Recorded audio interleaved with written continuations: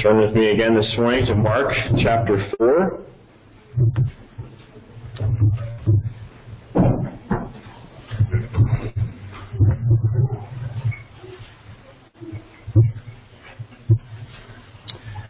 Mark chapter 4, we'll read verses 35 through the end of the chapter here. This is God's holy, infallible word, so give careful attention as it's read this morning.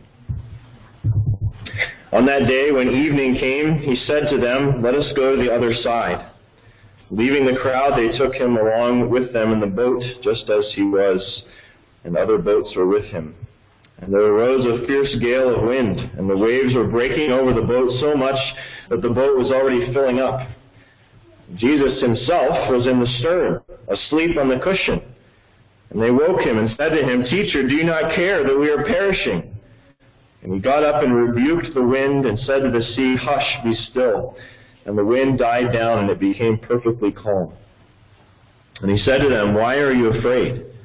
Do you still have no faith?" They became very much afraid and said to one another, "Who then is this, that even the wind and the sea obey him?" Well, the apostles, along with Mark and Luke, with whom they shared their eyewitness accounts, have given us what we call the Gospels, these accounts of Jesus' life and ministry. And one of the best arguments for the fact that the apostles didn't just make these stories up, and there are many good reasons for that, but one of the best is that even though the apostles figure prominently in these stories, they often don't look good. Right? And that's not the case with leaders and heroes of other religions. There doesn't seem to be really any evidence that the Buddha, for example, whoever he was, really had any flaws or did anything wrong. The same is true for the founder of the Sikh religion, Guru Nanak. He's held up as an example, an exemplary person in every way. It applies really to Muhammad as well. It's generally taught that Muhammad was sinless, and even when it's debated, some people say, well, maybe he made some human mistakes, but they don't rise to the level of sin, of really doing wrong. Well, there can't be any kind of debate like that about key characters in the Bible, writers of the Bible. About the disciples, that they were weak and flawed and sinful. That certainly holds for the disciples. We often find them in the Gospels giving the wrong answer, or we find them arguing with each other about which one of them is the best, or we find Jesus highlighting their lack of faith, and that's the case here in this story. The climax of this story here, Jesus says, "How do you have no faith?" And these many examples of these things, the disciples are not to shame the disciples, but rather highlights Jesus' patient and gracious discipling them. How he granted them faith and tested their faith and saw them come to a greater and more mature faith over time. I think maybe each of us should shudder to think what such an honest biography would reveal of our lives in terms of faithlessness. How many times would Jesus have said to you, "Where is your faith?" Or, "Why are you afraid?" Ask these questions that he did of his disciples. And yet, in that, our lives as well are a testimony to his patient, sanctifying grace toward us, bringing us through tests of faith to teach us more firmly to trust and know who he is. So the disciples faced here in this story an understandably terrifying situation, yet they were to know that Jesus was with them, that he was sovereign over this. And so the simple point that I want you to take away this morning is that you would know that whatever you face, that Jesus is with you, that he faces it with you. Let's consider first, as you look at the first point in your outline there in the bulletin, just this story and what led up to Jesus sort of rebuking questions of his disciples here. It's a familiar and simple story in many ways. In verse 35, Jesus says, "Let us go to the other side." This is the other side of the lake, what we call the Sea of Galilee. Luke's accounts call it Gennesaret. Today it's called Lake Kinneret. There have been a lot of names for it. The Sea of Galilee is what we most commonly call it. But I just want you to note here that it was Jesus' initiative that took them out onto the lake that day. Generally, when the scene changes in the Gospels, they're in a different place. The Gospel writers just say, then they were here, then they went there. But they make note here, Mark and Luke, that this is Jesus' initiative to take them out onto the lake. Into this trial. Verse 38, we're told what Jesus was doing out on the lake, that he was down in the stern asleep on the cushion. This is the first thing that Matthew and Luke in their accounts tell us. It seems like this is what Jesus did as soon as they went out on the boat. He went to sleep. Mark tells us this is the same day, verse 35, same day as what we've been reading, Jesus teaching in parables and ministering to crowds that were pressing all around him, and it seems perhaps Jesus is exhausted, and he went to sleep on the boat. Mark says here he went to sleep on the cushion. Gives the impression maybe it was commonly a place to sleep in boats like this. So Jesus is sleeping, but in verse 37, Mark tells us there arose a fierce gale of wind, and the waves were breaking over the boat. The most interesting geographical feature of the Sea of Galilee is that it's 700 feet below sea level. So I grew up about 700 feet above sea level. This is 700 feet below sea level, and yet there are large hills and even mountains right around the Sea of Galilee. Mount Hermon is 10,000 feet above sea level, and so you have this cool air that rushes down off the mountains and mixes with hot, humid air over the Sea of Galilee way below, and strong storms can apparently even today, to this day, come up very quickly. And so verse 37 goes on to tell us the boat's taking on water. It's filling up in some way, and the disciples' response is in verse 38. They come to Jesus, they wake him up down in the stern, and say, "Teacher, do you not care that we are perishing?" We're perishing. I've never been in a scary storm on a lake, certainly not in the ocean, in a boat. I'm sure it would be quite scary to me, largely because I have no experience with that kind of thing. One of the elders in the church that we came from in Orlando grew up in Florida and on a lake, and has a boat that he takes on lakes and on the ocean, and he has been doing that all his life. He tells a story of once when he was sailing on the Intercoastal Waterway with his wife. They were in a sailboat they rented, and there's a dark thunderstorm that's racing up the coast towards them. And so they turn around, and they're trying to get back to the marina, but it's getting closer, it's getting darker, and the lightning is chasing them up the Intercoastal. And his wife is from Pennsylvania. She has much less experience with being on boats and being in storms, and so she's quite terrified as he describes it. And so he's looking for a way to reassure her, and he sees on the little beach in the Intercoastal there's a flock of birds out eating, a bunch of egrets or something. And he says, look at the birds. The birds aren't stupid. They're still out eating. They're fine. And so, we still have a little bit of time. And at that moment, lightning struck the beach right there, and the birds went several of them. So that didn't particularly help her fear. Well, one of the things that highlights the severity of this storm is that we know that several of the disciples were professional fishermen. Right? They grew up on the lake. They grew up on this lake here, and they think they're going to die. And so it seems we can presume that this is as bad or maybe the worst storm that they've ever seen, as they think that they're going to die. They again finally come to Jesus telling him they're perishing, we're dying, we're going to be lost. Don't you even care? So verse 39, Jesus gets up, rebukes the wind, and says to the sea, "Hush, be still." And the wind died down and became perfectly calm. And he's rebuked the weather, and then he turns and offers a gentle rebuke to his disciples. In verse 40, he said to them, "Why are you afraid? Do you still have no faith?" Now, in light of how severe it seems this storm must have been, that these professional fishermen thought they were going to die, that maybe seems like a bit of a harsh questions for Jesus to ask. Why are you afraid? Why do you have no faith? In one sense, it was quite understandable that they were scared, that they were afraid. It must have been a terrible storm. It threatened loss, even threatened their lives. But clearly, Jesus wanted the disciples to know that they were not to fear the storm. In seeing Jesus rebuke the storm and it instantly stopped, they were to know that they were not wrong in going to him, right? But they were wrong in their frantic hysteria and assuming the worst and assuming that Jesus was unaware or didn't care what they were experiencing.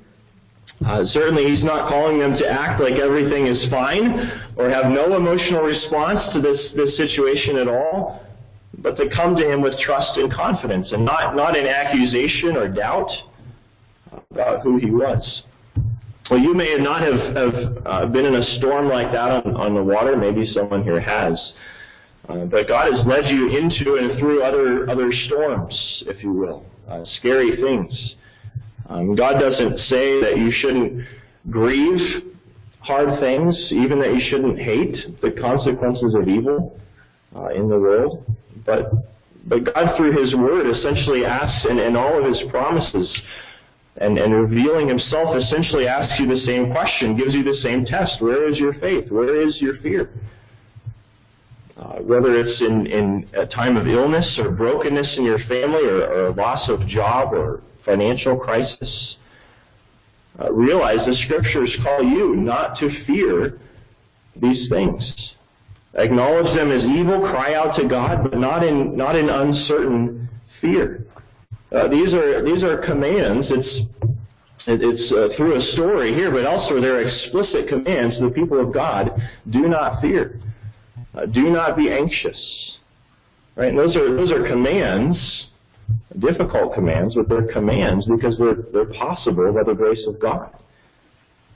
And they're not only commands. We can think of these commands in the Bible, do not fear, do not be anxious, as gracious invitations as well of God to freedom from those life-controlling, emotion-controlling fears. If Christ is your Savior, he is with you. You have no ultimate reason to fear. There's not justification for despairing anxiety in your life. Well, let's look secondly, just briefly, at where this kind of trust of God would come from. Where, in part, what the Bible calls the fear of the Lord, that trusting reverence of God comes from. So looking at number 2 in your outline, and letter A, that kind of trust comes first from knowing that Jesus is sovereign over the storm. That Jesus is sovereign over the storm. Again and again, the disciples' lack of faith through the Gospels is wrapped up in the question of who Jesus really is. Right? And their lack of understanding of who it really was that was with them. There's a direct relationship between the disciples' faith and what it was, and who they really believed Jesus to be. And that's brought in verse 41, how this story concludes here. When their response is, who then is this? That's their question about Jesus. How long has Jesus been with them now? We don't know exactly, but for a while they've seen him doing miracles. They've listened to him teaching publicly and explaining to them privately. And they're still asking, who then is this? That question at this point goes unanswered. The only answers to that question repeatedly until chapter 9, it repeatedly come from demons. The demons immediately identify Jesus. His disciples keep wondering and learning and struggling with this question, who then is this? And that question unanswered, again, leaves you to consider that. Leading up, again, to the confession of Peter later on. You are the Christ of God. Note what this story reveals about Jesus. He immediately commands this terrible storm and wind, and it's immediately silent. There's no natural explanation for that. In the Old Testament, over and over again, it's attributed, the authority over the weather and thunder and earthquakes and waves and so on is attributed to Yahweh, to God himself. There are instances here and there where God, through prophets, affected the weather in various ways, but in the miracles of Jesus, we're being pointed beyond someone who's simply a prophet. There's no prophet to whom is attributed so many miracles in so many spheres, calming the weather, rebuking the weather, healing the blind, raising the dead, and so on. There are lots of people who can fix different problems, right? If you have a leak, you call a plumber and he'll fix it for you. If you're sick, you call a doctor and he'll be able to fix it for you. But no one can fix or change the weather. So the disciples are seeing Jesus as the divine Son of God, the divine Messiah. And so he's sovereign over the storm. And recall, Jesus is the one who led them into this storm at the beginning. And he used it both for his purposes and he had complete command over it to deliver the disciples through it. The same is true for you. That's not to say that God keeps you from storms, so to speak, difficult, scary things, but they belong to him. They belong to him. He's sovereign over them. You belong to Jesus. There's, same with the disciples, there's a direct relationship for you between your faith and who you really believe Jesus is. Whatever you can say about him or know intellectually about him. What you really believe about him. In Psalm 27, the psalmist gives sort of the ideal statement of putting these things together. Who God really is and what that means for our faith and our fear. So Psalm 27 begins, "The Lord is my light and my salvation. Whom shall I fear? The Lord is the stronghold of my life. Of whom shall I be afraid?" The implied answer is nothing, right? No one. The disciples are still learning that it's the God of Psalm 27 that's in the boat with them. That's what Jesus wants them to recognize. And notice, too, how the disciples' fear is redirected in this story. First, they're terrified of the storm. We're perishing. We're going to die. But look how the story ends. Jesus rebukes the storm, rebukes his disciples. Then in verse 41, it says, they became very much afraid. Now, everything's calm now. The disciples became afraid again. They're afraid in response to Jesus and his authority. And in the Gospels, there's this theme over and over again showing us the response of people to the powerful work of God through Jesus, especially in terms of fear and amazement. So if we go back to the beginning of Luke's Gospel, before Mark takes up the story, Zechariah sees an angel. It tells him about John the Baptist and says fear fell upon him. And then later in that chapter, Zechariah's speech comes back. He names John, and it says fear came on all their friends.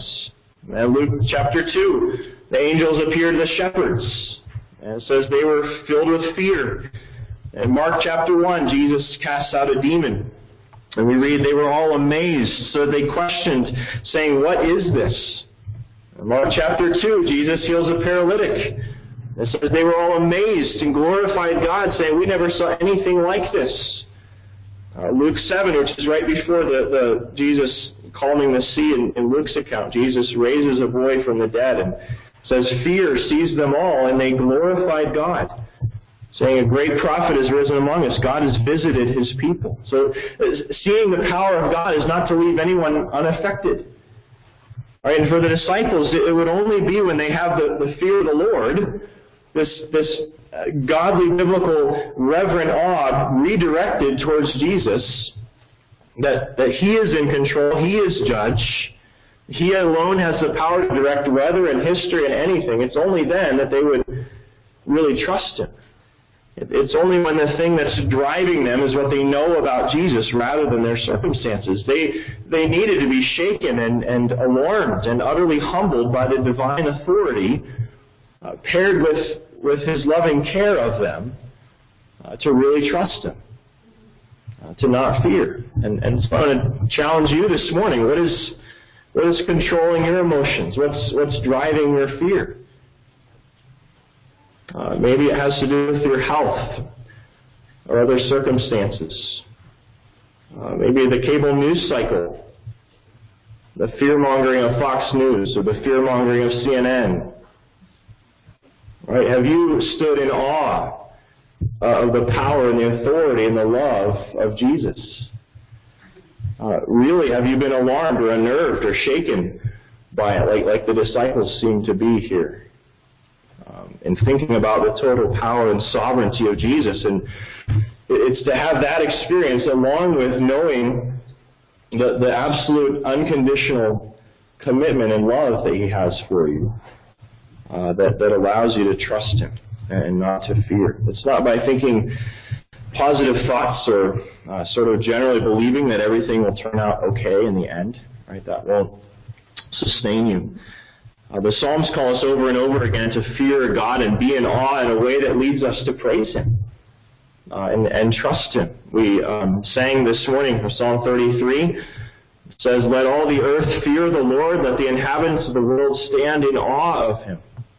Last week we sang from Psalm 22, "You who fear the Lord, praise Him."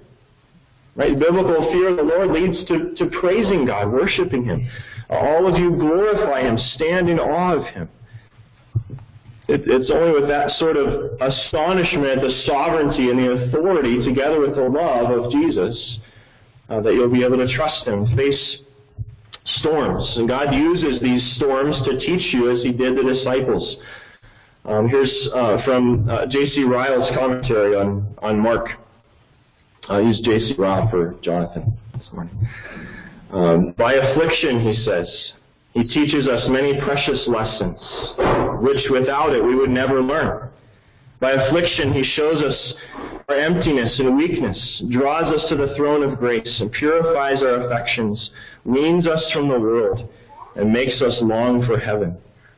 In the resurrection morning, we shall all say, "It is good for me that I was afflicted."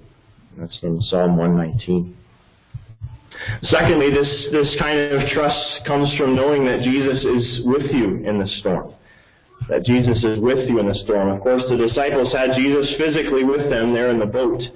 And that should have given them more confidence, should have given them complete confidence. But at first it seemed to them they were tackling this danger without Him, that He didn't care what was happening to them. But in fact, Jesus was with them and was in control. And that's certainly many lessons there for you as well.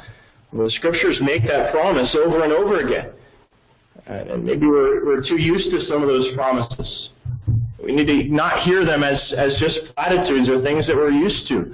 But hear and believe that promise that God is with you. Hear it from Isaiah 43, for example. God says to His people, "Fear not, for I have redeemed you." There's that command again. Do not fear. I have redeemed you. I have called you by name. You are mine. When you pass through the waters, I will be with you. And through the rivers, they shall not overwhelm you. When you walk through fire, you shall not be burned, and the flame shall not consume you. For I am the Lord your God, the Holy One of Israel, your Savior. That's not a promise there that you won't face hardship. That passage assumes that you will. But the waves will come over you. You will go through fire. Right? But none of these things will change your relationship with the Lord. It doesn't change His promises. We have, again, opportunity to sing this comfort often in the Psalms. And again, we should be encouraged not to just sing familiar platitudes, but think of what we're singing and believe. We sang Psalm 23 just a few minutes ago. Right, what do we sing? Even though I walk through the valley of the shadow of death, even when I face the possibility of death, I will fear no evil. Why? For you are with me. For you are with me. We'll sing in just a moment here Psalm 46, which begins, "God is our refuge and strength, a very present help." Right? And with us help in time of trouble. Therefore, we will not fear. All right, that's the confession that we're going to sing in just a minute here. Do we believe what we're singing? Lord, because you are with me, I will not fear.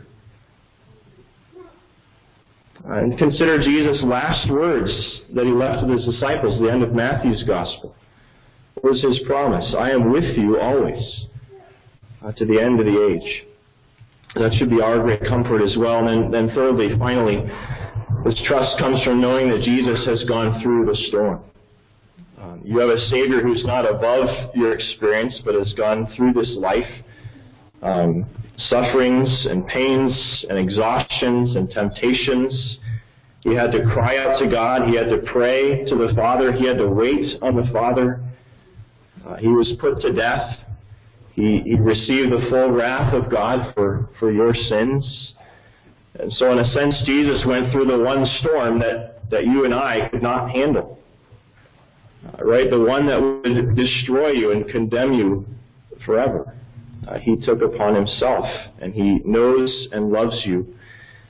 In one sense, we sang Psalm 42 earlier as well, which speaks figuratively of God's waves crashing over the psalmist. In one sense, only Jesus can fully sing those words. Psalm 42, verse 7 says, "Deep calls to deep at the roar of your waterfalls.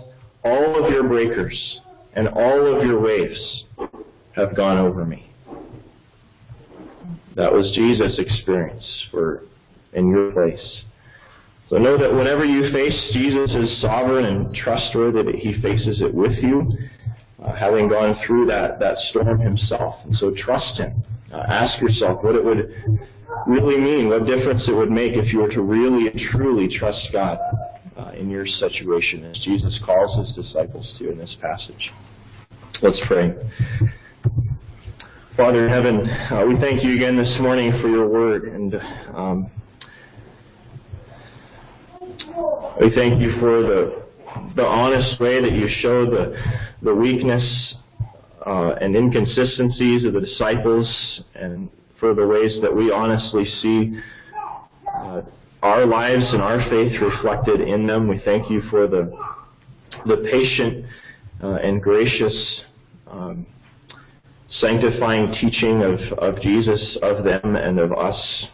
We pray that you would bring us to the place that Jesus was challenging and bringing the apostles in truly knowing and believing who he was and his presence with them. Let us believe that in our lives. Let it make a difference in how we think and how we encourage others and how we trust you and obey you. We pray all this in Christ's name and for his sake. Amen.